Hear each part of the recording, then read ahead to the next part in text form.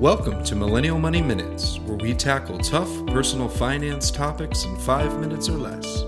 With your host, Grant from MillennialMoney.com and Matt from DistilledDollar.com. Hey everyone, today we're going to talk about whether it makes more sense to rent or buy, or how to figure out when you're ready to buy if you're currently renting. So, Matt, what's your opinion on this?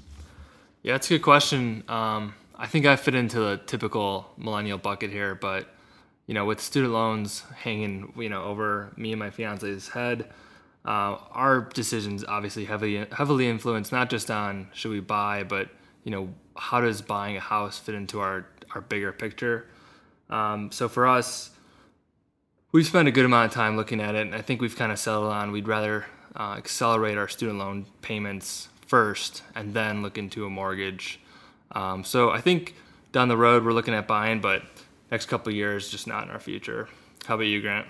Yeah, I tend to advise most younger investors to buy a house or a condo as soon as you can, especially if you're going to live somewhere for at least 3 years. I know that's a little bit aggressive. Typically, the advice is 5 years. And one of the things I advise, and I personally did, is I bought a place as soon as I had 4 months of income in an emergency fund, and I'd saved up for a 5% down payment. And I think a lot of the traditional advice is, save up, wait till you have 20%. If I would have waited till I had 20%, I would have completely missed out on the deal that I was able to get.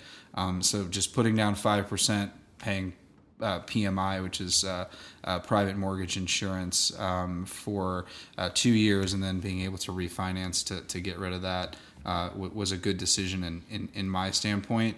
And I just know, monitoring a lot of the markets, especially in the U.S., rents are just getting out of control.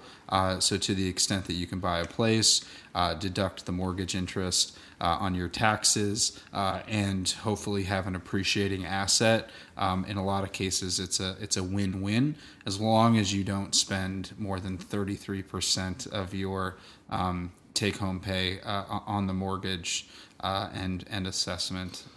It's typically my recommendation. Yeah, the one thing I'll add too for anyone considering buying a home is a lot of people look at the mortgage and they think, okay, the mortgage will actually be less than my rent, but they also forget to factor in a lot of the monthly expenses that go along with home ownership.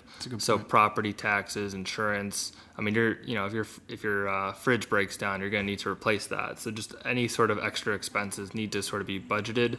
And I think people vary on it, but I've heard anywhere from about 50% of your monthly mortgage should kind of go to allocation of a household fund to be ready in case you need again to replace that fridge that breaks down. I think it's a really good point. I always viewed, at the time, that I could always use some of my emergency fund or take out, if really necessary, some of my Roth IRA contributions to cover some of those expenses.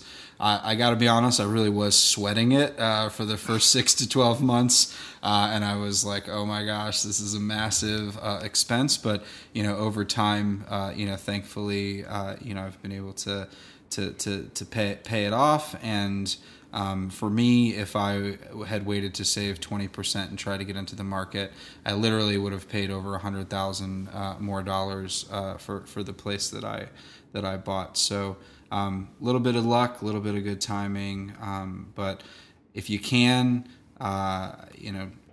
try to buy. It can be one of the best investments you'll ever make. Thanks for stopping by.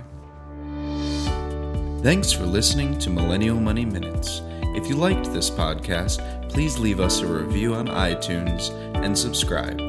If you want us to cover a specific topic, use #MillennialMoney on Twitter or visit MillennialMoneyMinutes.com.